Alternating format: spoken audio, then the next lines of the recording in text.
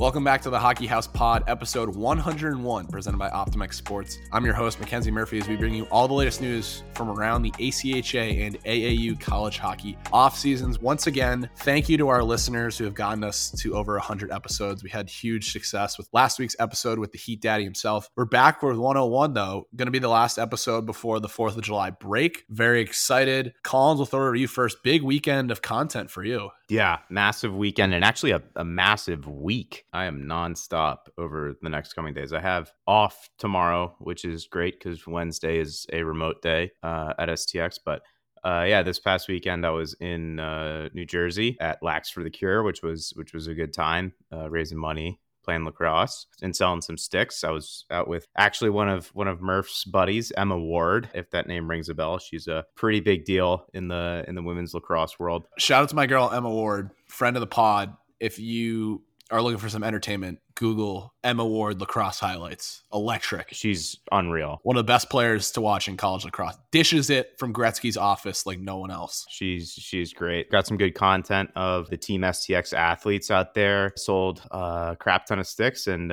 this week got my actual in-office start with STX. Got 2 new cameras from STX, which is great. I don't know why, but they're trusting the intern with a $12,000 camera. We'll see what goes from there. I'm filming with Only Varo. If you're on lacrosse TikTok, you've probably seen this guy. He plays D3 at Rosemont. I'm driving 20 minutes away from my house to the National High School Lacrosse Showcase, which should be a lot of fun. Collins, like this time of year, you're so dialed in on lacrosse. Like I know it's your internship for the summer. Like, are you finding a hockey fix to stay in tune with things? Like there's nothing going on. You locked in on the NHL draft? Or are you getting your hockey fix? Or are you tuning it out for the summer? I don't know. I feel like I've kind of taken my break. I kind of tuned out from hockey for a little bit. I think I really started tuning out after the first round of the playoffs. I'm going to get back on the ice soon. Sometimes I feel like you just, especially with how long our season is, you start in August, you finish in March, you need that time to reset. So I'm thinking probably next week or the week after, I'm going to start getting back on the ice, start training for next season. But I got to pay more attention to the draft. I don't think any ACHA guys are getting drafted this year, so you should be good to tune that one out. No, I know. We already know Bedsy is a lock for one. I don't know. With STX, though, there's some pretty cool opportunity with hockey. I mean, right next to my desk is an STX Halo, which is the equivalent to the Bauer Agent, it's a pretty sick stick. It's really lightweight. Yeah, just going to try to get on the ice soon. That's pretty much it. That was a long-winded answer. That's all right. We would expect nothing less from you. We're fired up. We're ready to go for this one. Herm, I'll throw it over to you because AHL season just ended. Like what is your workload like right now? Like I know the Comets haven't been playing for a while, but you like what are you doing on a daily basis right now? Because I know everyone listening knows you work in Utica and you work for the sports teams and a couple of restaurants, but like what does your work look like right now? At this point, it's very much a reduced workload. Our typical hours during the work week are 9 to 5, and then game day is 9 to 11:30 p.m. So we kind of get our hours back in the summer where we go 9 to 3. Today was a couple of social media posts, a little bit of working on my photography portfolio, popping over to Babes at Harbor Point to put up some signage and take a couple of photos of some of the new pint glasses that they had. That's kind of what a day in the life looks like for me at this point. I actually have been getting my hockey fix. I did watch some of the Calder Cup. Gotta support the Capitals, and there's just something about Capitals beating teams in their first years in the final of their respective leagues. Just gotta say that. Doesn't happen often. Does not. We'll keep the minor league hockey discussion going. We'll throw to Fitzy. Fitzy, you just have big news written on the sheet tonight. What do you got for us? Been biting my tongue on this one for a while, boys, but the ink is dry. I'm headed back to Alabama, Huntsville this time. I signed with the Huntsville Havoc in the SP. That's the big news. Been holding it in. I mean, I signed officially last week, but it's been like in the works for I'd say probably 2 or 3 weeks now. I'm excited. I'll be 45 minutes from where I was last year. Hopefully things turn out better this time. Fitzy, having gone through that experience when you first got down to Alabama in the SP last year, like what are you looking to do differently in the off season so that you stay there a little bit longer? Yeah, I think the biggest thing was like my mindset going in. And it's so funny because I always tell people like, oh, like bet on yourself, like be super confident and all this. And then I go down there and I'm like, oh shit. Like there's guys, dropping down from the coast. They've played on the U.S. National Development Team, guys who played in the O. And I'm like, I'm just some 155-pound soaking wet kid out of the ACHA, played like 2 years of AAA hockey, like I don't belong here kind of thing. I think that's the biggest thing going at like this off season. I'm kind of just like visualizing and telling myself like, hey, like you belong there just as much as anyone else. And the coach seems really nice. He was a defenseman when he played, so I got that working for me. I think coming in with a better attitude is going to help a lot.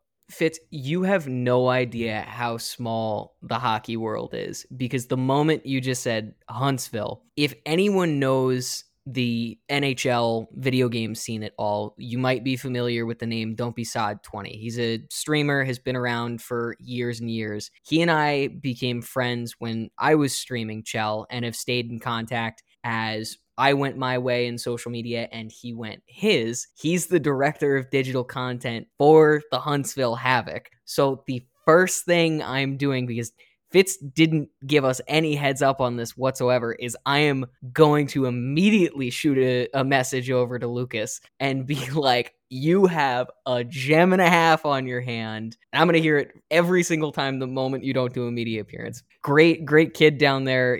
Lucas is such a hard worker and an even better person. So this is a wonderful setup you're going to have. Tell Lucas he's got to get working on the graphic. What are we waiting for here, Fitz? You said the ink's dry. Where's the graphic? The ink's dry. I got the contract right here. And that's another interesting thing is, so last year I just signed a PTO, which is just professional tryout.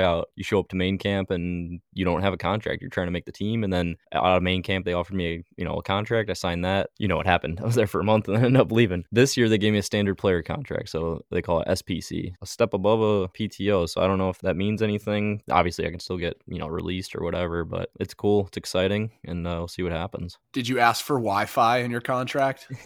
Huntsville, I'll send you guys the recruitment video after this. They take care of you like big time. Each player is in a house. So you're not like a full-on house with like 2 or 3 other guys. It's not just apartments, full-on house. The way it was described to me is it's like Binghamton on steroids with like they get like, thousands of fans each night. The rink's sick, locker room's sick. And then obviously they take care of the housing and all that. So I'm looking forward to it. Definitely keeping a level head this time. And like I said, hopefully it goes well. Have you guys seen the Havoc's Awful Night that they do every year? It is No. the funniest thing. I don't know if they still do it. The whole premise is that the game experience is awful, like in a funny way. So like the scoreboard is in Comic Sans. Instead of getting like a bobblehead when you enter, you get a packet of ramen and a spork. It is one of the funniest promotional nights I've ever seen. That's like, you guys ever been to Dick's Last Resort, the restaurant where they like make you wear the funny hat and they just chirp you the whole meal? I've seen videos on it on social, but I've never been. I've never been either, but I feel like that was like a big, I don't know, 8th grade graduation. You go with your friends to Boston for a trip and your parents take pictures of you and put it on Facebook of you wearing the silly hat that says like, I was a mistake or something like that. Anyways, I guess it's my turn to talk now. I should have gone first before Fitzy. I don't even know how I follow that up. Looking forward to going home. Gonna head to the lake house this weekend. Gonna take the train from New York to Boston and drive up. So really looking forward to seeing the family. We're gonna be a remote week for 4th of July. Got the internship project to do in the background. Gonna be the best work from home setup I've ever experienced. But all in all, it's a good week. I keep seeing more people block the box in New York City, and I just feel like I should get out there with a ref shirt and a whistle and control people. A guy with a trailer went into the box after the light turned red. I wanted to, flag down, blow the whistle. Like, I don't know. People got to have more respect on the streets.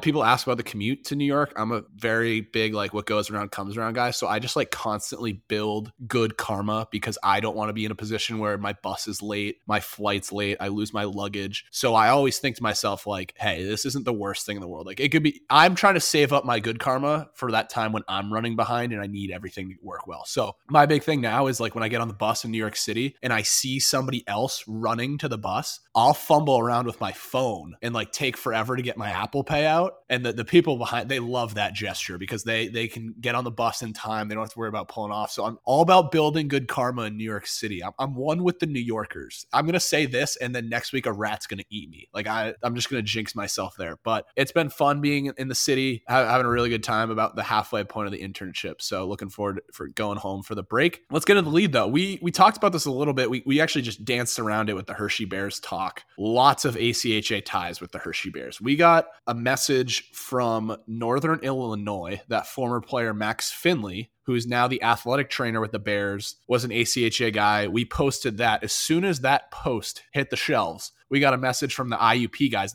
I've never, Herm, you remind me, but like never have we ever posted something where like people told us what to post next. There was like 8 comments. IUP players being like, you forgot Kyle Harris. So then we search Kyle Harris. He's not on the official roster, but that's because he works at Hershey Park. That's his day job. And then he walks on over to Giant Arena and he's the equipment assistant. He's helping out with the crew. He was the first guy called at their ceremony the other day. Awesome to see. He played at IUP and graduated recently. We got 2 connections at Cal U, Pennsylvania. They have an equipment manager there, Josh Carter, and then Jordan Lockhart works in the office. He's a manager and head of group sales. So, I mean, that's snaps all around for the ACHA guys just getting their name in the news with the Calder Cup. It is our dream when something happens. It's like, okay, how can we make this about the ACHA? And the Hershey Bears did that. They won the Calder Cup. They got to bring home the trophy with a bunch of ACHA guys on it. Don't forget me. I had ties to the Bears. Very, very important ties. I played at the Giants Center when I was a Bantam. Imagine we put out that graphic. It's like Collins once played at Giants Center. People are like, what? It's got 4 likes. Me and you. Herm, Fitz. Which is the better graphic, that one or the Texas one that was like highest GPA in team history, 2.83? That one's up there. The Penn State one that was like a Penn Stater has played in every Super Bowl except, and then the font, it had like 20 the tiniest font, and it's like 7 of them. Or the Auburn Buckies. Yeah, that was a fun one too. The worst one though of all time was the Florida State MLK one. If you don't know, look that up. Sometimes it's better not to post on federal holidays like that because you can get yourself in a lot of trouble. No, I was thinking like, what if we did like a Daniel Walcott one where it was like an ACHA player has won every Stanley Cup except for ones played outside of 2021. That would be an insane graphic.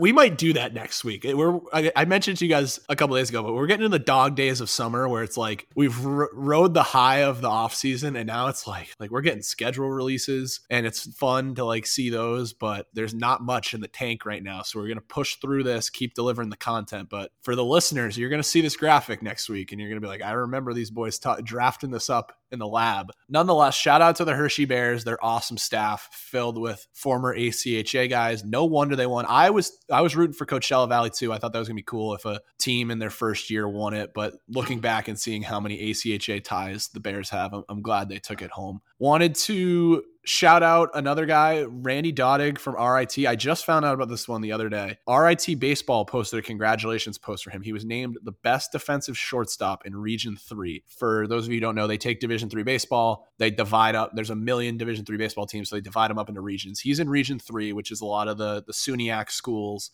in New York. And he was named the best defensive shortstop, and RIT Hockey reposted it. So I reached out, hey, does this guy play for you? Like, what's the deal here? And they're like, yeah, he's played for us the last 2 years. And I'm sure there are plenty of ACHA guys out there who do double sports. I know there's a couple guys at Concordia. I know there's a couple guys at Adrian who play NCAA sports too. To be one of the best defensive players at your position is pretty cool. So I wanted to give Randy a shout out and the RIT guys for being awesome and sending us some photos of him. He put up a bunch of points too in the last year. 24 points in 18 games is not easy. I think they won the regular season title for the National this year. They got upset in the semifinals, but they had a good year and he was part of that reason. So we had Auburn. Auburn released some new jerseys. I was talking to her about it. I was calling them the Kick 6 jerseys. Doesn't really make too much sense because Auburn has worn those football jerseys for a very long time. Like they have more history than just the Kick 6. But like that's the first thing I think of as a non-Auburn fan because those are the jerseys, like the Navy jerseys with the orange and white stripes. It looks exactly like you would expect an Auburn hockey jersey to do. They didn't try to get fancy with it. They used to have, when the Rebirth days, they used to have a navy blue jersey that had like the campus on the bottom. It looked very weird, sublimated. Just didn't fit the Auburn vibe. I think these jerseys are going to look really good. I think they should go the extra mile, though, because they already have the white helmets with the football stripes. I think Verbero's got to get in there with white shells to match the football look, kind of like how Pitt sometimes wears the yellow shells.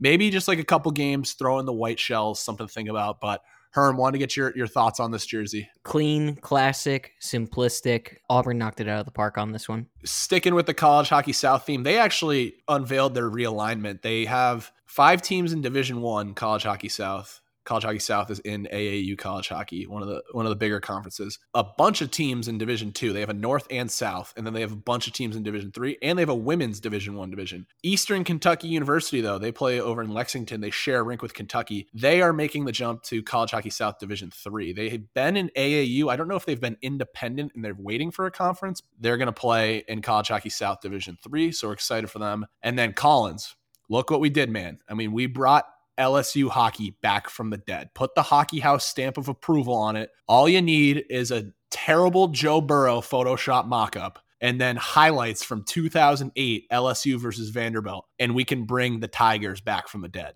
We actually, for those who didn't know, we held a virtual seance and brought this team back to life. Shout out to my buddy and former teammate, Jake Panzer, for leading this entire thing, bringing this team back from the dead. I had a great conversation with him probably 2 months ago now, texted back and forth for like an hour and a half, talking the ins and outs of club hockey. And I'm really excited. It sounds like they've got a good plan set. I'm really excited to see where this team goes. Because, I mean, I think if you actually look at the like states ranked by like hockey order, I think Louisiana might be number 49 or number 50. There is no rink in New Orleans. They only have one, I believe, in the entire state of Louisiana. So I'm really excited. Bit concerned about travel. Hopefully the school should be able to cover them with that. We got to get Neck to be the goal song. I don't care what they do. I don't care how many club sports rules they break. They got to play Neck when they score. If you don't know what Neck is, you got to watch more SEC football. It's like the unofficial fight song for LSU. They're like not allowed to, the band isn't allowed to play it anymore, but the fans just sing it. And so maybe that's what they'll do. Maybe they'll get the student section behind the net and like the Predators do the goal chant at the goalie. They'll just sing Neck at the goalie. That's how we get hockey back at LSU. But it was funny. We're going to get into this later, but like the people in the Instagram comments were just like, this is the worst hockey I've ever seen. Like my men's league team, like what in the rec league is it? And it's like, dude, it's club hockey highlights from 2008. You put on any hockey from 2008 and you're going to think it's bad. Yes, was this Vanderbilt with no matching jerseys or helmets, LSU like taking them to town? Well, it was a little bit of like satire, and people, instead of people being like, heck yeah, LSU hockey, they were just like, the joke was over their head. And it was like the meme where you put the Meek Mill song with the highlights. People thought that they didn't realize that we were actually bringing them back from the dead, which is what we accomplished. I guess speaking of haters on the internet, Niagara came out with some 3D helmet decals, which if you've been following the NHL, about the same time NHL teams started putting ads on their helmets, they're like, wait, but what if we make them 3D?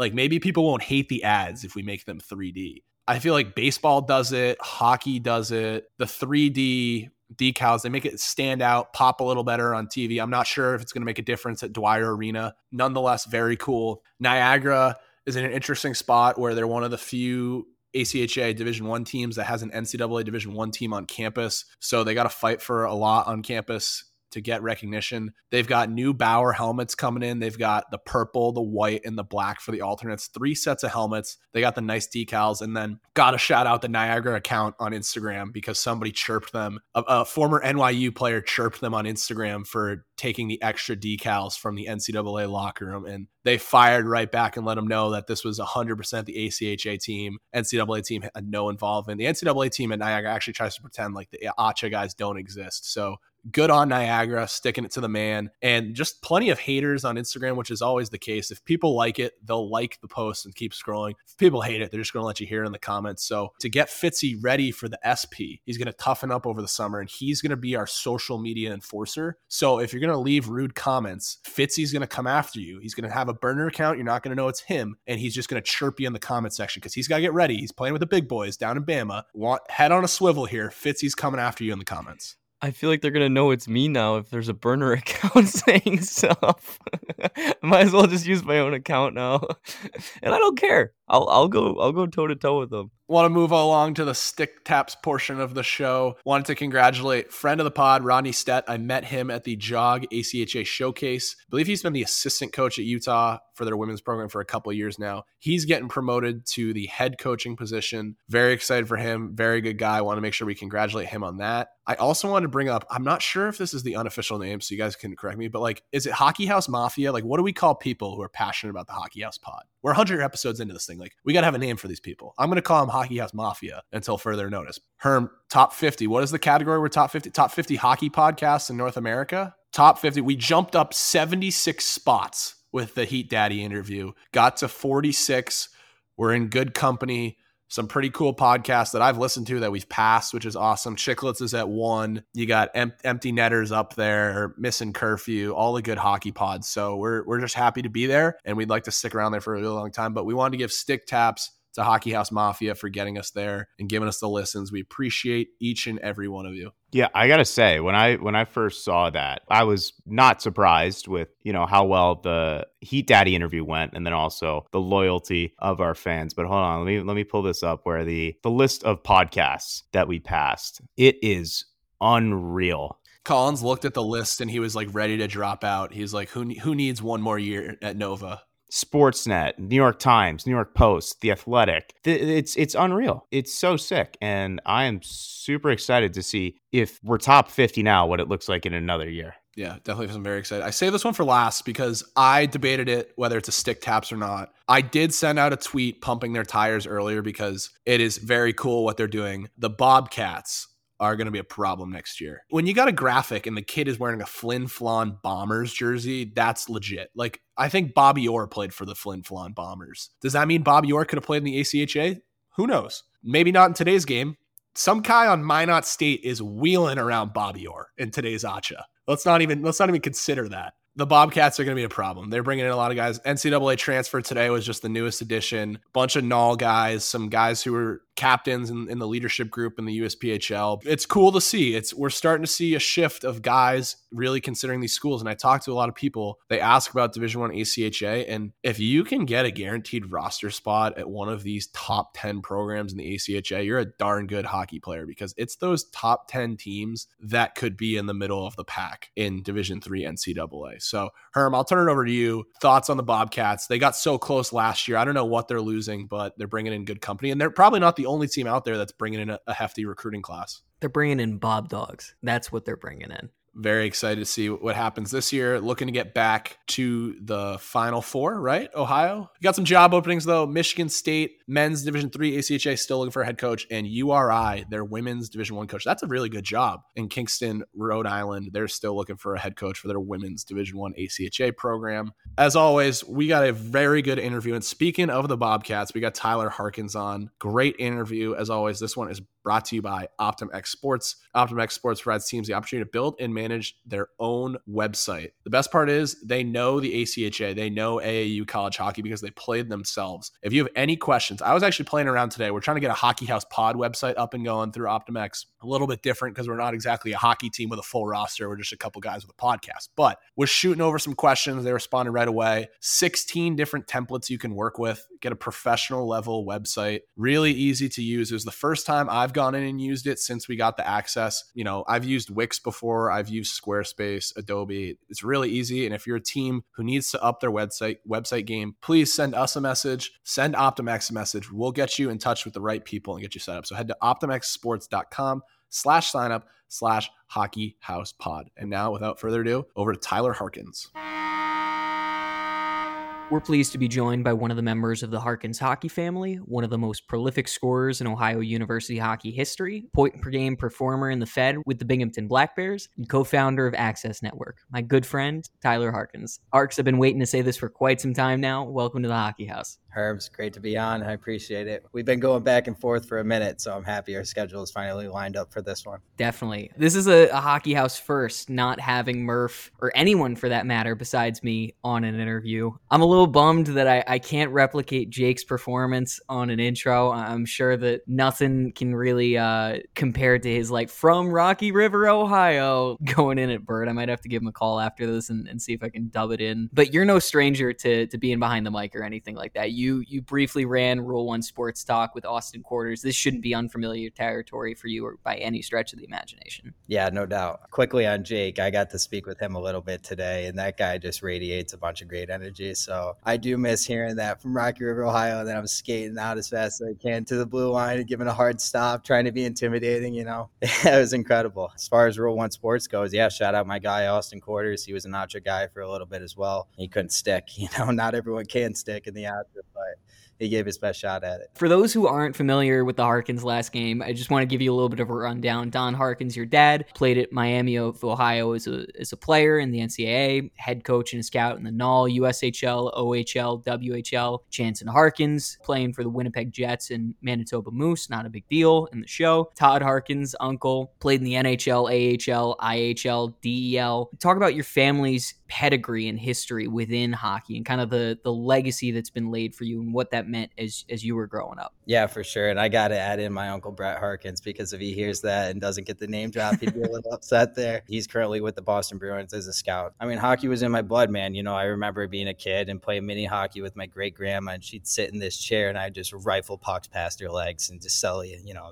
Being in a hockey family, I mean, it was cool. Like, you know, you had a lot of expectations. I had a lot of expectations, you know, to play and play well. I mean, you know, with that last name and with the success they've all had. I mean, none of them played in the Acha, but you know, it was fun to kind of, you know, live up to those expectations. So they're all great and they all supported me. And with those expectations, kind of talk about the flip side of it and carving your own path. You know, no one else was 5'7". It was just simply a skill guy. So I look at it like that, like I had to pave my own way in that front. But I mean, you know, you always want to be your own player. You know, like the family was super involved in hockey and did the training, you know, in Cleveland and whatnot. And my dad being a coached some pretty great players such as Patty Kane, right? You know, kind of look at those athletes that you're around, or look at those hockey players you grow up watching, and, you know, try and pick away some pieces you can emulate to your game. So walk us through your hockey journey, where you started out playing youth, how you get to high school, and then beyond into the ACHA. Yeah, for sure. So I started out with the Parma Flyers organization, and I think I was like Might C. Like, I was so dust as a kid. You know, I stuck with it. I had like the worst stride ever. So like going from hockey skates into figure skates to like fix my crooked foot was just like absurd. My dad was probably thinking like, let's hang him up,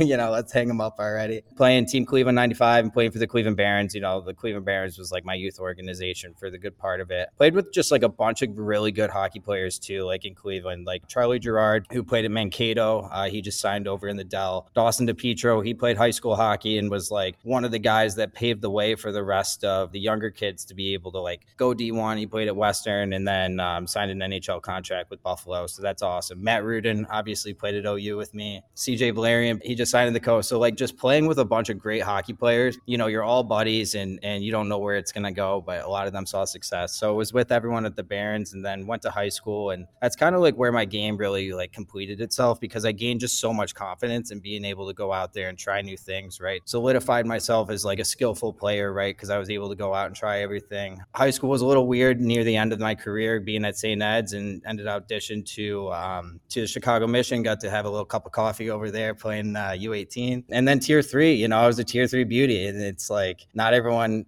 understands that grind. I got to play up in Wisconsin Rapids and then got the bump up to the BCHL where I played for the Surrey Eagles. And playing junior hockey in Canada is like such a treat. I mean, you're treated so great. I had family out in Vancouver too, so them being able to see my games and stuff was sweet. Stepped in the jungle down in the North South in Amarillo. You know, that's a tough league to play in for anyone, obviously, but I was really happy I got to be a part of that. Yeah, finding my way to OU. So I was at the Blaine Showcase with Amarillo, and I see a couple of the OU hockey coaches walking around, you know, Ohio on their chests. I'm like, maybe this is it. You know, maybe this is where I'm going. So I ended up talking with them. I remember I called Matt Rudin, and I was like, buddy, you got to like name drop me here. Try and figure something out. You mentioned the Mission. It's a quick cup of coffee on your EP. One of the first people that you had on the podcast was Joe Caprio. Is that how you two wind up connecting? I've known Caps for a minute, yeah, but then, you know, he played for Illinois, so me being at OU playing against each other. And then we built a good friendship and relationship outside of it. His dad and my dad are buddies too, so it kind of goes way back. Yeah, so seeing like, you know, the coaches walk around, and I was in Blaine and thinking like, you know, maybe this is the chance here. So Rudy name dropped me. I got to talk with them. And then, dude, it was like, I'm going to OU. Like, being a Cleveland guy, I swear OU is like, you know, mini Cleveland, right down in Athens. So I got to be with a bunch of my hometown buddies from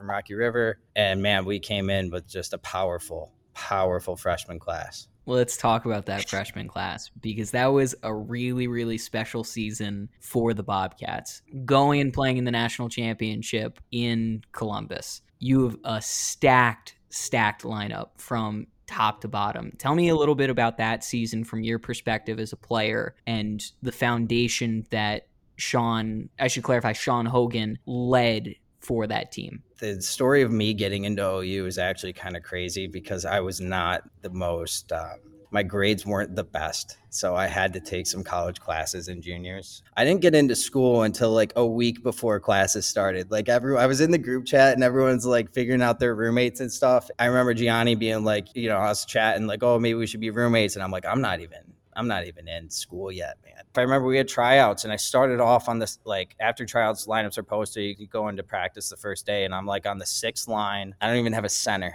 It's just me and another guy. And I'm like, oh no, like what's going on here? Like, I think, and I thought I was maybe a little more deserving than I was. So we had the first weekend against John Carroll, played him hard. I think I got a point. And then the second weekend against Kent State, played him hard. I know I got a point, but I only played one game each weekend. So like looking myself in the mirror after that second weekend, I'm like, my career is either going to go one way or the other. So I was able to just like dig deep and be the first one on and last one off. Like there was no chance I was going to let that happen. And then you know how the lineup is. I mean, there's injuries in the season and whatnot. And I got lucky. Coach believed in me enough to put me in. And that's like probably the 4th week is when everything kind of started popping off. So I'll go into that class a little bit. I mean, top to bottom, like, and I don't want to forget anyone's name. So if I do, just maybe we got to add them in.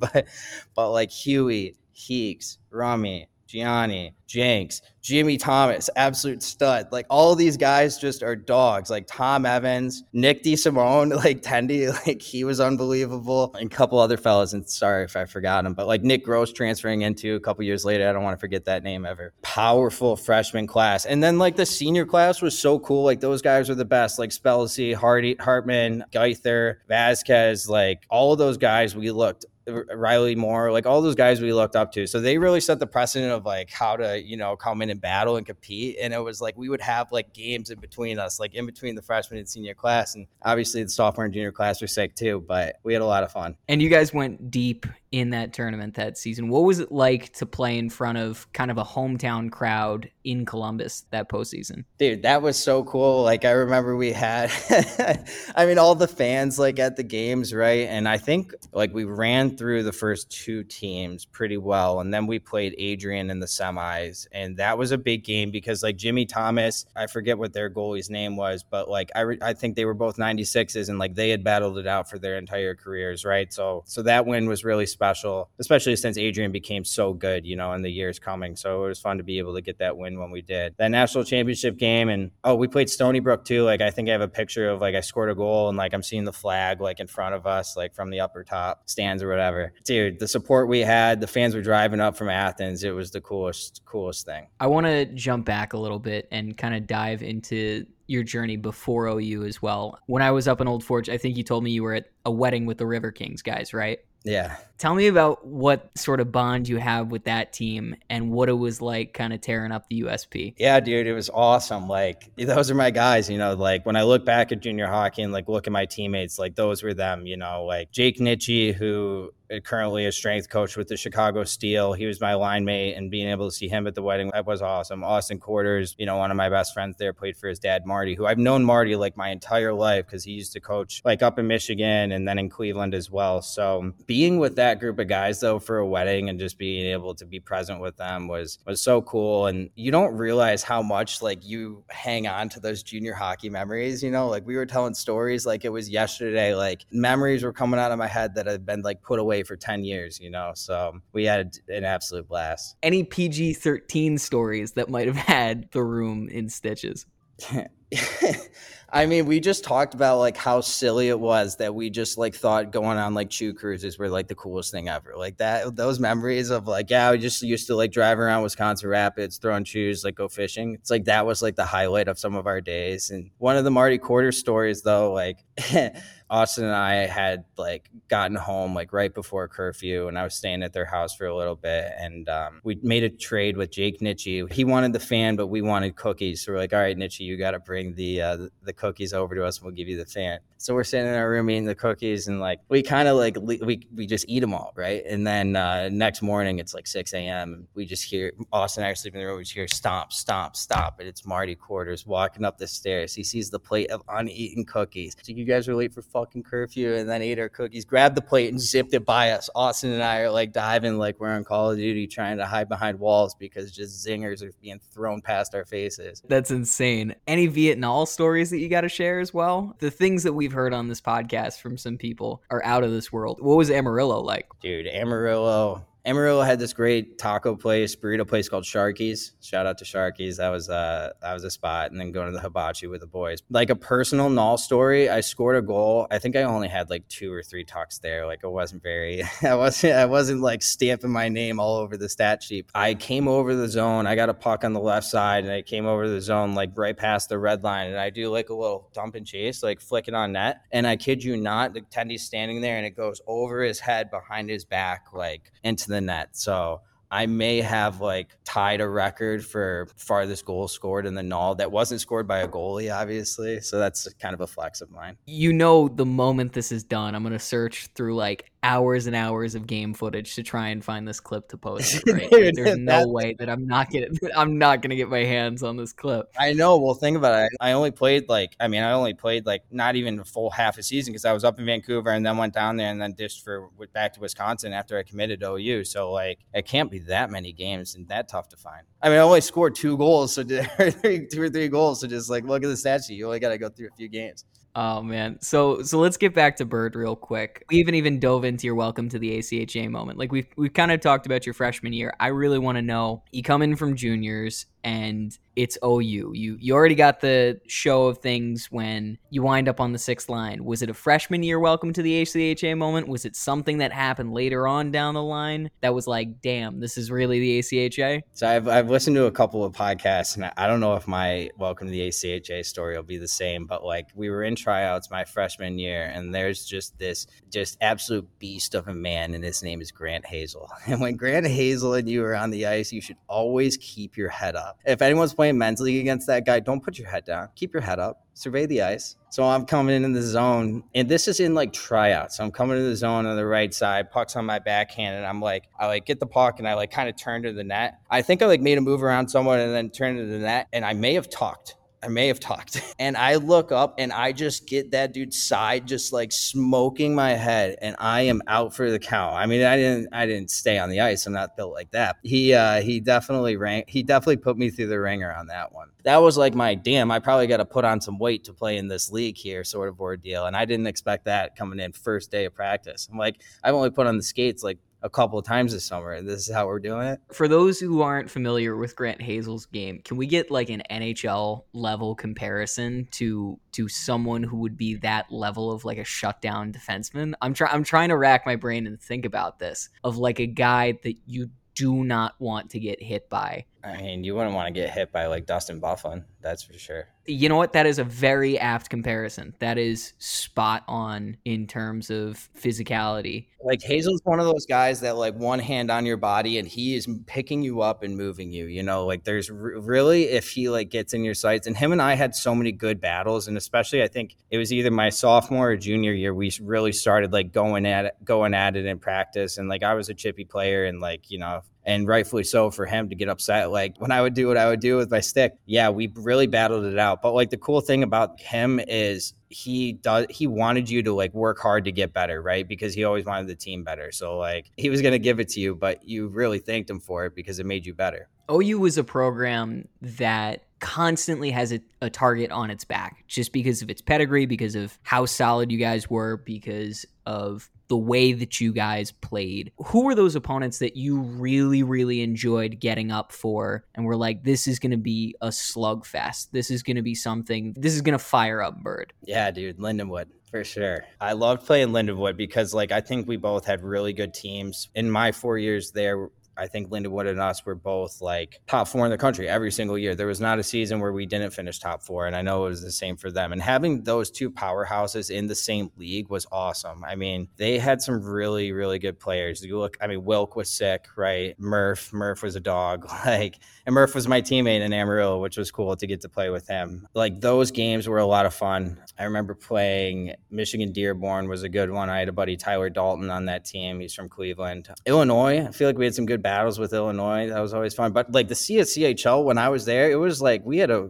league, man. Like, there wasn't really that many like games you could take off, you know. I really did love our league games. And I know our fans loved the league games too. Like, they were impossible not to get up for. Liberty too. I mean, I got to throw Liberty into there because like they were sick. I mean, they all played like hard and they were skilled. So, you know, that was always a good battle. And I love just playing against the teams that, you know, you're going to have a good game, right? Because you want to play your best versus their best. I think we always had a good schedule. Like, Hogan played us against good teams. So it was fun. I'll give you a couple of options of what was the tougher matchup. Ames, Iowa in February versus the Cyclones.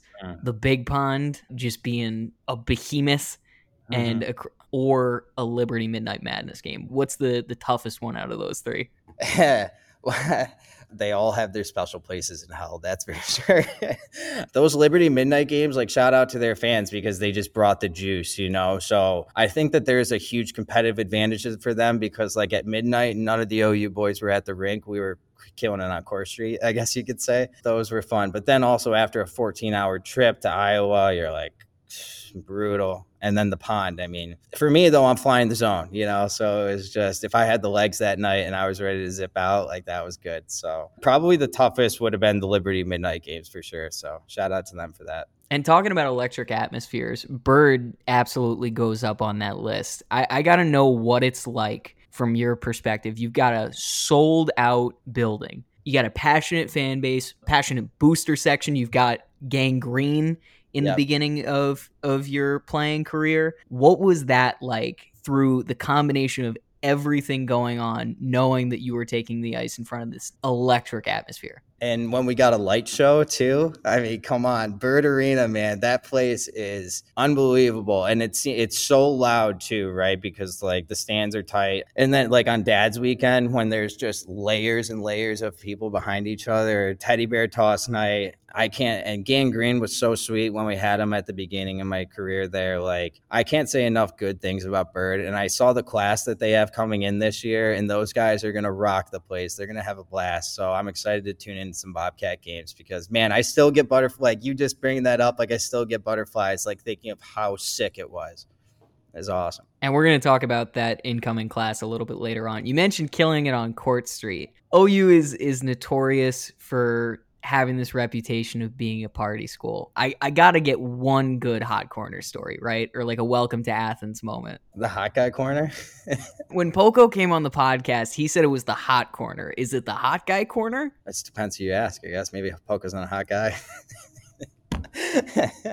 A lot of times the ATM had like some mean things to say to people, so that thing ate some fists for sure. I'm not going to name names on that. I think we can probably come to some conclusions as to who had a battle with that. You know, a lot of frozen fours in that corner, that's for sure, followed by the ices, a lot of credit card roulette going down. For the uninitiated, you want to run everyone through what a frozen four is? Frozen four, it's 4 shots followed by an ice. You know, Goldschlager, you had I think you had a tequila in there. I think you had a Rumpel and then Jaeger. And I could have messed up, and the tequila could have been a JMO. Then so 1, 2, 3, 4, and then you rip the ice. And yeah, it was the quickest way to just forget your night or maybe make some decisions you didn't plan on making that night. When all the boys did it, though, it was like the best time. It's like, yeah, boys, we're doing a frozen four tonight. It was a real team bonding experience. If you're over the age of 21 and you get the opportunity to do that in Athens, Ohio, it's like a rite of passage. And you guys were always up Sunday morning playing wiffle ball, watching football. Tell me about some of those team bonding stories that you had. Yeah, for sure. Well, we were super lucky because we could go down to Grover and go get the ice baths in the morning, get treatment, get work done, so we're feeling like pros. And then maybe we skate on over to Palmer, go play some wiffle ball, obviously. we probably swept because our team obviously was sick. So we probably swept. We were still celebrating on Sundays, maybe a little hungover, maybe a little active still. Those days where it's like the sun's peeking out, especially like coming close to the springtime, right after like a treacherous winter in Athens, and then it gets a little warmer and the mood lightens up a little bit. Everyone's not just like so miserable. Yeah, I hope that's a tradition that stays alive. And then, going into fest season was always a treat too. I want to talk about that 1920 season that you guys had right before COVID. The momentum that you guys were on heading into the CSCHL playoffs. What was it? Something like 7 wins in the last 8 games, something insane. I got to hear from your perspective, because I've told the story on the podcast before about the whole roller coaster of the evening when we went to Illinois, and then Lindenwood and Iowa State had that longest game in college hockey history. I got to know from your perspective what that was like, kind of waiting in the wings for that all to finish up, and then having to go out and play a game afterwards too. That's so tough, right? Like you're waiting for another game to end. And again, the longest game ever just for Lindenwood to end up winning it. It's like, I thought maybe for the story they would have took the L, but no, obviously they had a great team. You don't love when your legs are just like burning up in the room. And like, I think our pizza, like our post-game dinner pizza got there while we, like before our game started. So like there's fellas in the locker room just crushing his odd. It's like, I don't know if I had a slice or not. I can't remember at this point. I think the wind, the sails were deflated a little bit. You and I both kind of share the unique experience of having that senior moment taken away from us at Nationals. It was a really, really strong season. I think the sentiment all around was that you guys were going to go deep or win it all that year. You put your blood, sweat, and tears into your career at Ohio. What was that like to have it end? I don't want to say with a whimper necessarily, but I want to know what it was like from your perspective. We get a text message to go meet in the locker room like on Thursday, and then knowing we're supposed to leave for Nationals on Tuesday, like that was so painful, to be honest. Like COVID took that away from us again. Like we had such a great group of guys in that locker room, and I think like finishing out our senior class with like Johnny, Huey, Jimmy, myself, like just such a good group. And I felt bad for like my teammates. I felt bad, I really did feel bad for myself too, because like I think that class was special and I think our team was special. And this is like, I feel like we were really putting it together at the end of the year. If you would have asked those guys too, like, we would have done our best to will our way to a championship. Man, based off of our freshman year losing in the national championship and like senior year being the time to do it, it's still tough. I would imagine it's a motivating factor for you after graduation. You've kind of got that nagging itch in the back of your mind after you make the transition from Athens to the real world. What was that like for you to go from your playing career to everything kind of stop? The thing that sucked personally for me is, I thought I was going to continue my hockey career, right? Like I wasn't the guy that had the internship. I wasn't the guy that had like that job lined up. And that's just because like I had a goal and a dream and a vision and I was sticking to it, right? So it's not like I was off my path. Like I thought I was doing the right thing to put myself into playing the next year. After the season, I get back home. I moved up to Lakewood, Ohio, and then I started getting into some private hockey training. And I did that with Russ Sienkiewicz, who, was a great hockey guy in the area with his company, Ohio Hockey Project. So I was fortunate enough that I got to learn from Russ Sienkiewicz and I got to learn from Jake Newton, who's a very high caliber hockey player as well. And, I was giving back and I was working with a bunch of great high school athletes, a bunch of younger athletes, some Barron's kids and whatnot. So being able to take my knowledge and give back to the game was, a blessing beyond belief. That was right around the time you were playing in the Cell too, right? I went back and listened to that podcast that you did with the Ohio hockey guys. Playing in the Cell was awesome. And Russ puts that on and he does a great job, right? He gets all like the who's who of hockey in Cleveland really plays in that for the most part. It was 4-on-4. It was fast paced. You're playing against guys that, either had great careers in the coast or in the A, or you had guys that are like young, hungry U18 players in the Barons that are just so sick, right? So it's like there was such talent and everyone I think became a better hockey player because of that league. So it was cool. One of the great things too as Ohio alumni is that we get to look at the program kind of from an outside perspective. After you graduated, the program kind of took a downward turn for that one season, and then Leo got brought in. Talk about what you've seen kind of as an alumni, the program's trajectory change. You know, as an alumni, like, you have so much for love for like the school you went to, and obviously like the hockey team, and it was such an important part of my life, like being able to be a part of that group. They had that down year, and obviously it was post-COVID, so it was like tough for them. I totally get it. Leo coming in and getting the boys going, I think like they enjoyed playing for him, right? Like, not that he's a player's coach, I don't want to speak on that, but like, you know, you hear stories that the players enjoyed playing for him. So what he's done is impressive because they've had a quick turnaround. They took down Minot State like in playoffs, but obviously, you know, they get a bunch of great players. So OU being able to shake them down is pretty cool to see. Sharing hockey TV logins with you for that game, if I remember correctly. Part of the growth of the Bobcat program has been this explosion of juniors kids, and we posted about it, that are NAL and NCAA D3 kids that are choosing to go the ACHA route over the NCAA D3 route. From your experience, could you maybe point to some factors of why Leo's been able to have that success? You know, when you're recruiting a class, right, you get one or two really good hockey players to commit. Like, other guys are going to look around and be like, I want to be a part of that culture, right? And you saw that with our class. I think everyone like kind of committed on top of each other, and it was like, oh, when it rains, it pours. You keep getting those guys. And like, I love being able to check Instagram and see OU hockey, like keep posting these players. And I think like it's such a good experience, right? Because OU offers so much, and it's such a great place to play. And like, they were good last year, right? And I think that they're going to be a force this year. So as an alumni, I'm so excited to watch them. And I'll need your hockey TV account for that. How much of a force do you think they're going to be in this upcoming season? Can we get an official prediction of where you see them finishing so you can wind up as locker room material for the rest of the ACHA? I don't want to say that their class will be better than my freshman class just because like we were just sick. No, I think that they're going to have a good year. I'd love to see that Zamboni coming down Court Street though with the championship trophy on it. And if that happens, I'll be making my way to Athens for it. So I'm rooting for the big dogs. As an alumni, I'm going to say that they're going to win it. Yeah, I'm so pumped for that. So one of the things I'm really excited to have Harks on to talk about is his journey with Access, which is the company that he founded after graduation. And Harks and I have been talking for a while about when we'll get him on to talk about it, and in the stage of its growth process, we wanted to make sure that there was a public-facing product that we could show people before we got to share his journey through the ACHA and beyond, just as someone, as a wonderful example of a student athlete who's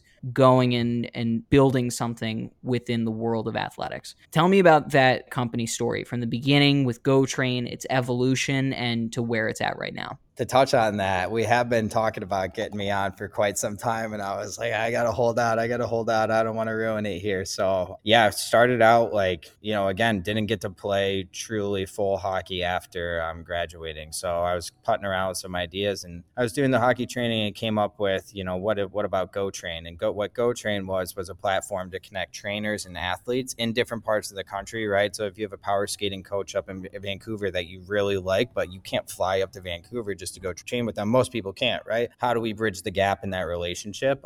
So that's kind of what Go Train was all about. Talking with some mentors, we looked at Go Train and looked at the business plan, looked at the model, and we're like, maybe this is a cool idea and like a passion project, but maybe not, you know, where you're going to see scale and growth, right? So ended up transitioning to what is now known as Access. And what Access is a platform for athletes to monetize their personal brand through content and fan engagement. So that's a long form of saying we help athletes make money from their content behind a paywall. With NIL, college athletes can get paid, right? But we're not only about college athletes, it's high school, college, and pros and beyond, right? So we want you to be able to maximize your brand beyond your playing career because, you know, let's be honest, there's only a small percentage of us that go pro in sports, but everyone goes pro in life, right? And during your college career, you could argue that that's your most, you know, attentive time on social media where you can grow your biggest fan base of who you are as a person, right? Those are like your years to, you know, build your own brand, right? with Access, cool things we've done is getting athletes on this platform, and we're allowing them to set their own subscription price.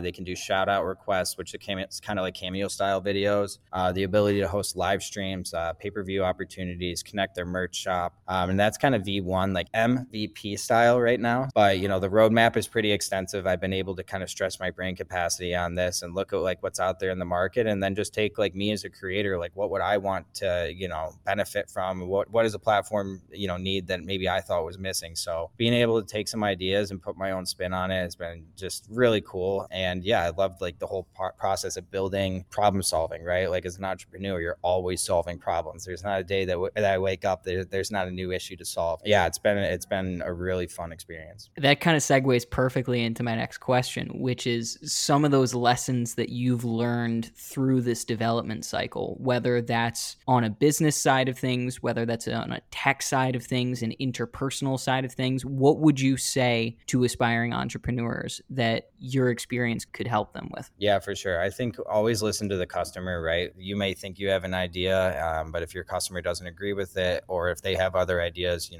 probably should listen to them. Always be networking, right? You got to expand your network, because you don't never know when a handshake can turn into a check, essentially. Keep the relationships good, with people you meet. Make sure you're following up. Yeah, you want to be like a people person in this industry, because again, you don't know where a relationship can lead you. I think another thing is, if you're going after capital, like always try to be fundraising, selling your company in the sense of like equity and whatnot, and what that could look like. Keep moving every day. Like every day there has to be something done that moves the needle, right? There's so many people that are like, oh, I've got a strategy for this, a strategy for that. Well, strategy is not execution, And then another thing I like to say is like meetings aren't work, right? Like we can have 10 meetings in a day, but it's like, but are you really working? Like even though you're having these meetings, are you actually moving the needle? A couple of things. I was fortunate enough at school, right? I graduated with communications in the marketing school as well. And like our marketing school at OU was awesome. Like Dan Dolan working for Subway, and I think Wendy's too. Like he wears the beef. Like that's goated, so that was cool. And then in sales, like being a part of the Shea Sales Center, like Adam Rapp, like that guy is a G, so what they're doing at OU with that is sick. And then I was a part of the entrepreneurship club, which not a lot of people know, but it was like student run, which was cool. And then we had the incubator at OU. I think it came out my junior or senior year. So I wish maybe I would have taken a little more advantage of that, but it was pretty new when I was getting on the scene, and I still think they were trying to figure everything out. Wasn't that like in one of the bottom floors on Alden or something like that, where they had that third floor Alden? One of the places that you went recently was the NIL Summit in Atlanta. I believe you were one of the major presenting sponsors of the conference. Tell me about what that was like. Like you've built this product, you go to such a major event, and you're able to bump shoulders with so many powerful players within the NIL industry. What was that experience like for you? Yeah, for sure. So we were fortunate enough to be a foundational partner at the NIL Summit put on by Student Athlete NIL. Influencer was a partner, Lululemon, Intuit, InvestQ. Like there was a bunch of great companies there that helped put this thing on. It's really cool. I mean, because you get to see, like, you're scrolling through Instagram and you see these athletes like Flage, like, she's a basketball player for LSU, but also a rapper. And she like performed at the NIL Summit, which is so cool, right? Being able to see athletes express themselves, and especially that's so unique of her. So really good on her. But yeah, I mean, like you saw all these different athletes getting awards, doing good in their community, maximizing their brand through, the name, image, and likeness. And it was really special to see. And we had such a great time there. We actually activated like 100 athletes onto the platform. It's very hard to get that kind of activation, right, anywhere else, and just in anything. Like face-to-face value is so important, and face-to-face, communication relationships. So yeah, dude, we had a blast, and that was like awesome for our brand. We had some people for some pretty high companies. So I don't want to name drop too hard. Meta, some people coming over from there and checking us out, and that's cool. I mean, when you're in those kind of relationships, or having those talks with people. We also were able to hire on Brantley Fields as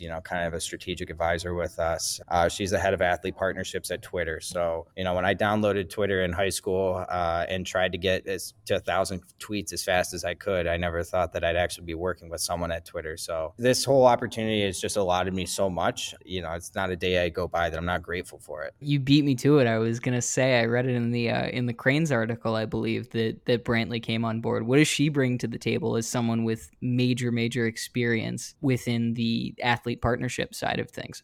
Something that can't go understated is her relationships in the industry, right? And that's what a lot of this is building relationships, right? And people want to join companies that they feel like there's good people involved. So adding her in, I mean, she is just prolific, being able to get us access to more athletes, being able to introduce us to other companies in the industry, which can open up partnerships, which, there's been some exciting things even in this past week that have happened that we're ready to explore. So we've got some exciting things on the horizon here, definitely. And she's been a big part of it. Speaking of exciting things on the horizon, one of those steps to growth is bringing new people on board. At your age, tell me what it's like having to make those challenging decisions, whether it's growth, whether it's hiring, to go through an interview and be like, you're the right person or you're not the right person. What does that responsibility look like on your shoulders? Again, it's all about good people, right? Like if someone's a good person and they're going to work hard for you, like that's invaluable, right? Because you want to work with people that you like and you enjoy. As far as like tough decisions, there has been some tough decisions I've had to make. It's not like my personal favorite part of it all. You have fiduciary duty to do what's best for the company, at all times. So just keeping that in mind, right? Kind of as a pie in the sky question, money's no object. Who is the one athlete at the moment that you would love to bring on as the face of Access?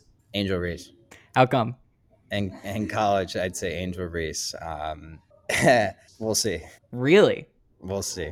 Future timelines when we're looking at Access, where do we see the growth of the company in 6 months, a year, and beyond? In 6 months, you got to try to always be raising capital. So in this next 6 months, it'd be awesome if we're closing out around here. And then scale. I mean, you want to be able to hit that athlete, hit a couple of those cornerstone athletes that jump on and really help this thing blow up out of the water. And then we want to, by Q4, hopefully get on the Google Play Store. Currently, we're just on the Apple App Store. Obviously, like new features and whatnot, adding in the Web3 component, being able to add in content coaches is a big thing. Like I want to be able to help athletes create content.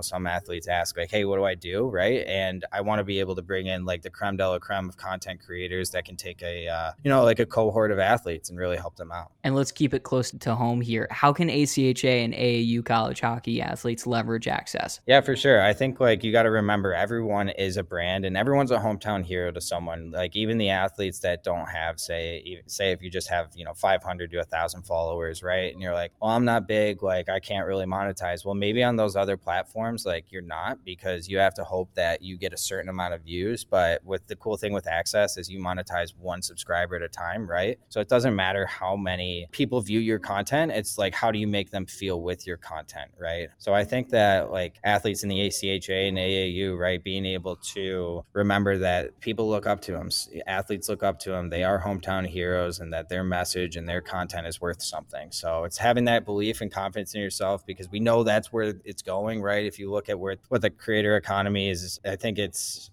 by 2025 or 2026, Goldman Sachs expects it to be like a $500 billion, market for creators. So everyone can get a piece of that pie, I want to take a step back and we're going to pivot away from Access real quick, because I would be remiss to not mention through this timeline as you were building all of this, you get that itch to go and play hockey again and wrap up your playing career on your own terms. 4 games, 5 points with the Binghamton Black Bears with a goal in your debut. What was that like to go and play in such a unique space like the Fed? Yeah, it was cool. Obviously, you got to meet Fitzy there and seeing him in the locker room. But like that relationship forming was awesome. Anytime you get to put on a hockey jersey, right, it's like the greatest thing. I remember I got a message I was reached out to and was presented with the opportunity. And I'm like, teeter-totter, like, do I want to go? But I had the biggest itch, and it was like right after Christmas, and I got in my car and I zipped up there. And like, I'm so happy I did. It was short-lived. It was on my terms. I definitely still had more in the tank. I probably could have kept playing. I was the one who decided to kind of move back, but that's because I had access that I was building. Binghamton was awesome. Those fans were great. There's a lot of fights. Those are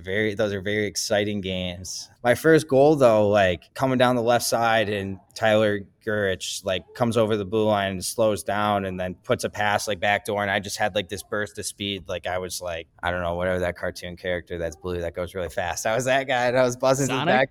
Sonic, yeah. I was buzzing to the back door and I catch the puck and get to lift it up. And I jump into the glass. Like I was so pumped. So I think the stats better off is like 5 points in 3 games because in my 4th game, I was an absolute no-show up in Delaware. So I don't tell too many people about that game. I want to wrap it up here with one of your character traits that I think is so exemplary, and that you've been like a massive advocate for transparency, openness, and positivity when it comes to mental health for not only yourself, but athletes at large. Where does that come from, and how do you spread that message in an authentic way? It's easier to be supportive of things that, maybe you deal with and that touch close to home. Everyone's has their own journey, right? Even the people that look like they're on the top of the world, right, can be struggling. And I think it's becoming more prominent in sports to not just, hide everything behind a wall, right? Like we are able to be more open. And I think that being, authentic and true to yourself really helps you like foster better relationships and makes you look, in the mirror and you can be more proud of yourself. I always wanted people to know, like,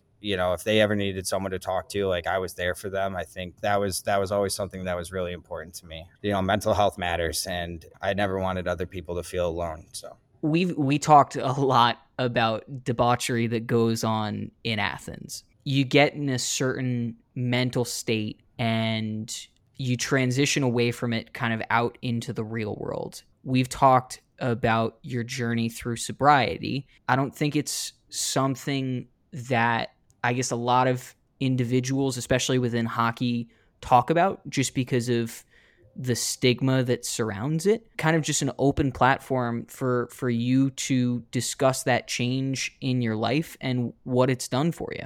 All right. So first off, with all that, the journey of sobriety has been a beautiful one. It's something that has opened my eyes into being, fully present, being very consciously aware, taking other people's, feelings into consideration more so than maybe I had before. We talked about earlier, like I always have been a mental health advocate, right? And then you look at like, okay, but I'm an advocate and I say these things, but why do I still feel, like this? And, you start looking at your life, right? Like, okay, what are the issues here?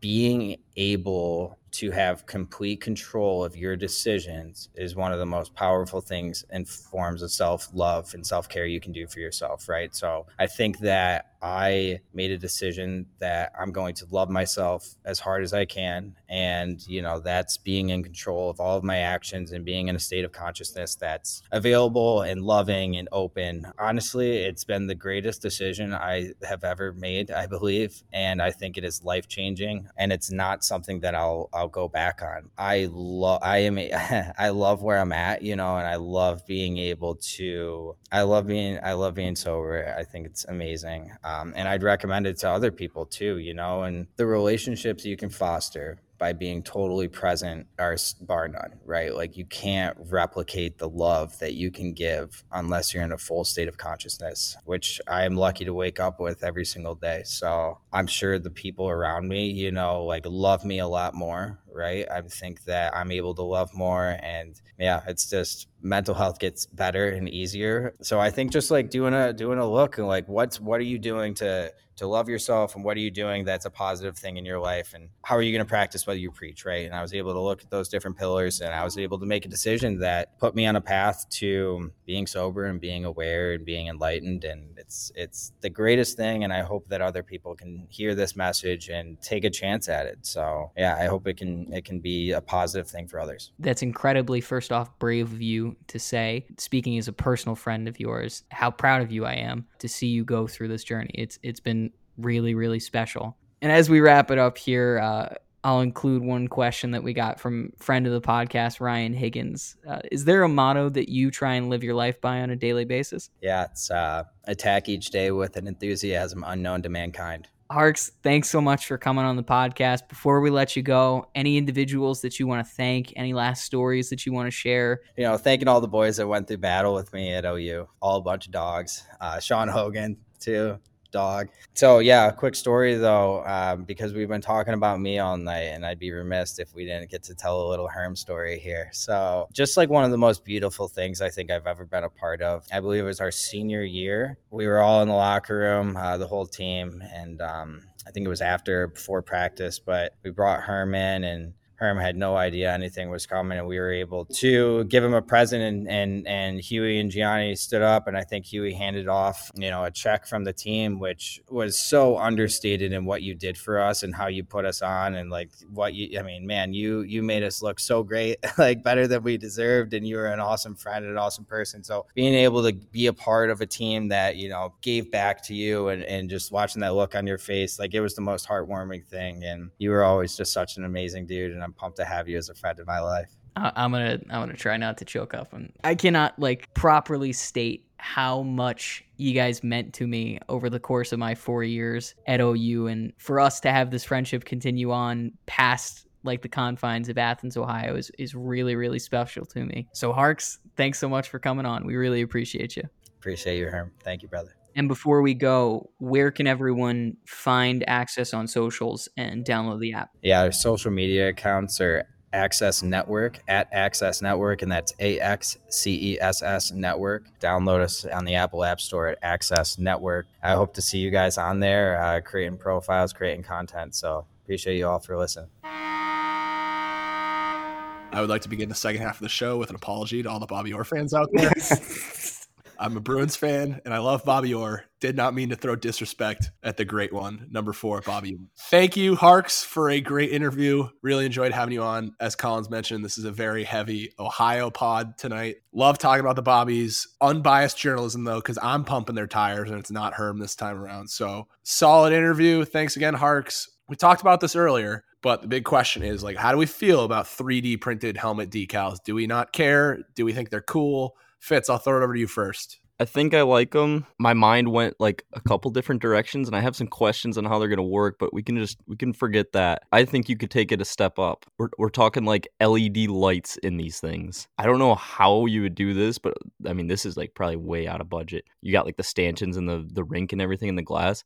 Team scores, stanchions are going off, little lights in the helmet are blinking. I think that'd be sick. I have no idea how you make it work, but there's got to be a way to do it. If they can make it work when you're at a chain restaurant and they ping you at the table, they can definitely make it work on a hockey helmet. Oh, I was thinking too, I don't know if you saw those new LSU football helmets. Go Tigers. They have air conditioning built into the helmets now. Imagine you're on the LSU club hockey team. You're trying to ask for $200 more for a van for the weekend, and you're looking at the football team wearing air conditioned helmets. That's got to be so tough, but that's the SEC. It just means more down there. But Fitz, I like where you're going, because remember the Golden Knights, their reverse retros, they were glow in the dark. So when they came out into the ice, it was I feel like that's not that hard to make glow in the dark decals, especially at Niagara. They love the light show there. Collins, what about you as a goalie? I can't imagine a world where goalies have 3D printed decals. That would be a nightmare. Oh my God. I love the 3D printed decals. It has a football vibe to it. You see the bumpers on football helmets and they're all 3D like that. So I really like it. I think it's great. I would love to see, though, at an SEC school, a team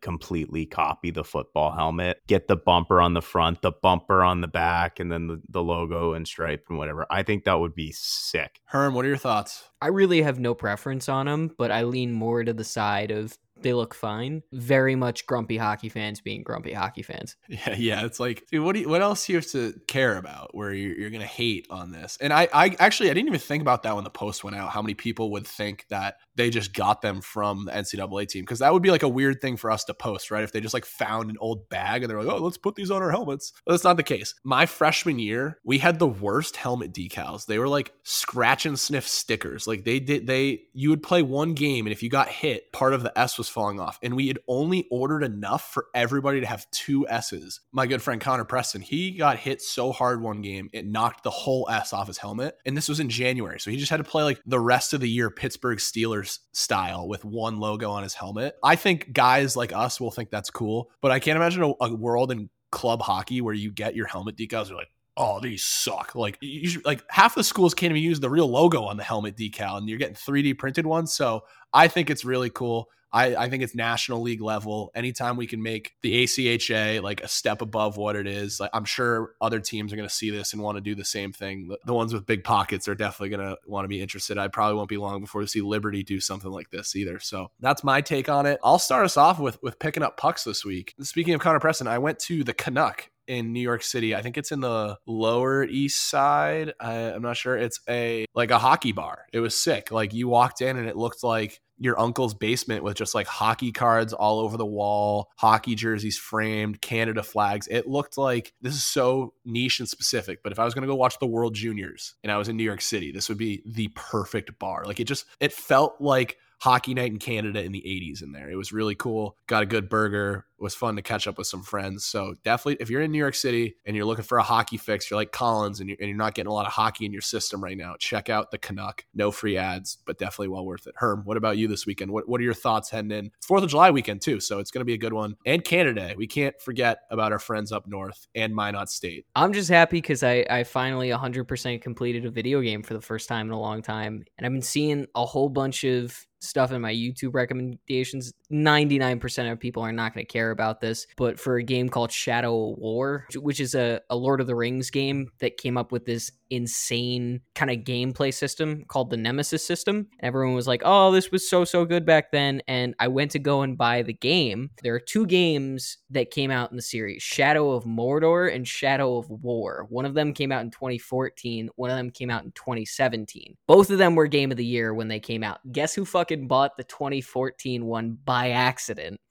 Me, and then realized 4 hours into the game when some of the stuff on YouTube wasn't showing up in the game. I was like, why is this not here? And I Googled it and I was like, okay, I'm already this deep. Let's keep going. And it slaps the whole way through. It was the best $5 I've ever spent to get 50 hours of entertainment. Phenomenal. Love that. Herm, for our non-video game listeners, can you explain that in ACHA terms?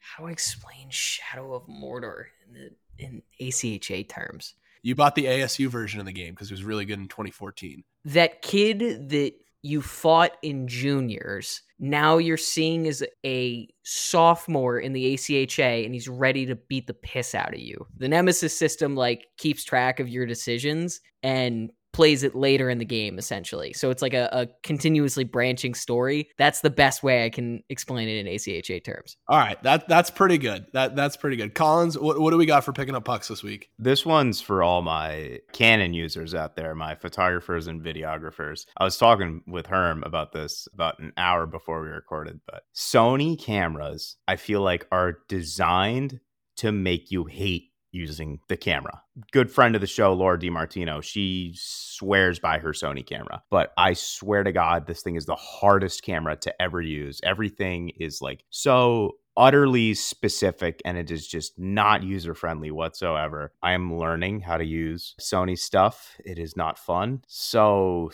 extremely technical. Herm can attest to this. Canon is just so much better. So if you're looking to get a new camera, get a Canon. Canon colors, can't beat it.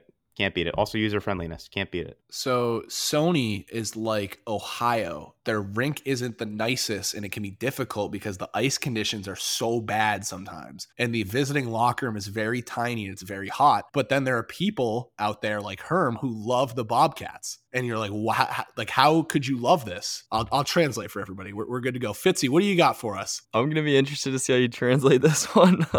I went to the White Sox game this weekend on Sunday. I realized like an hour before the game that they were playing the Red Sox. I got to like say hi to some of the guys because Ryan's introduced me to him. So I felt like the big man on campus. But I come out to the parking lot. A guy standing next to my car. He hit the front right of it. A good dude. He stuck around, and most people would probably just pick up and leave. I wanted to ask you guys, does that count as my first like actual car crash? Because I technically wasn't driving the car. Like my car was parked. So I don't know if that counts for me as a first or not. I think it's like scoring in the preseason.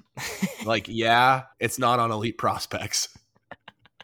I figured you'd have a good translation for it. Well, I was going to say, for those listening who don't know Ryan Fitzgerald, Fitz's older brother is playing AAA with the Red Sox. He is like our Daniel Walcott. Like, if he makes it to the MLB, we are going to lose our minds on this podcast, and we're going to treat him like he was an ACHA player because he was a hockey guy growing up. The whole time you were talking, that's what I was thinking about. I think that analogy works too. It's like scoring in the preseason. Like, yeah, you did score, but you're not keeping the puck. Don't keep the puck from this one. Don't keep the puck, just the money to repair it. Happy Canada Day to all of our listeners. Happy 4th of July for our American listeners. If you are not celebrating either of those holidays, thank you for listening, because that means you're very far away listening to this one. And we appreciate you as always. Episode 101, the books. Thank you to all our loyal Hockey House fans. As always, send us DMs at Hockey House Pod, Twitter, Instagram. We'll even respond on TikTok. I don't think we've ever gotten a TikTok DM, but we're there. We'll send you a DM. We pride ourselves on the quick responses on social media. So we love hearing from you, especially during the dog days of the off season. So enjoy the break. We'll catch you guys in a couple weeks. See you, boys.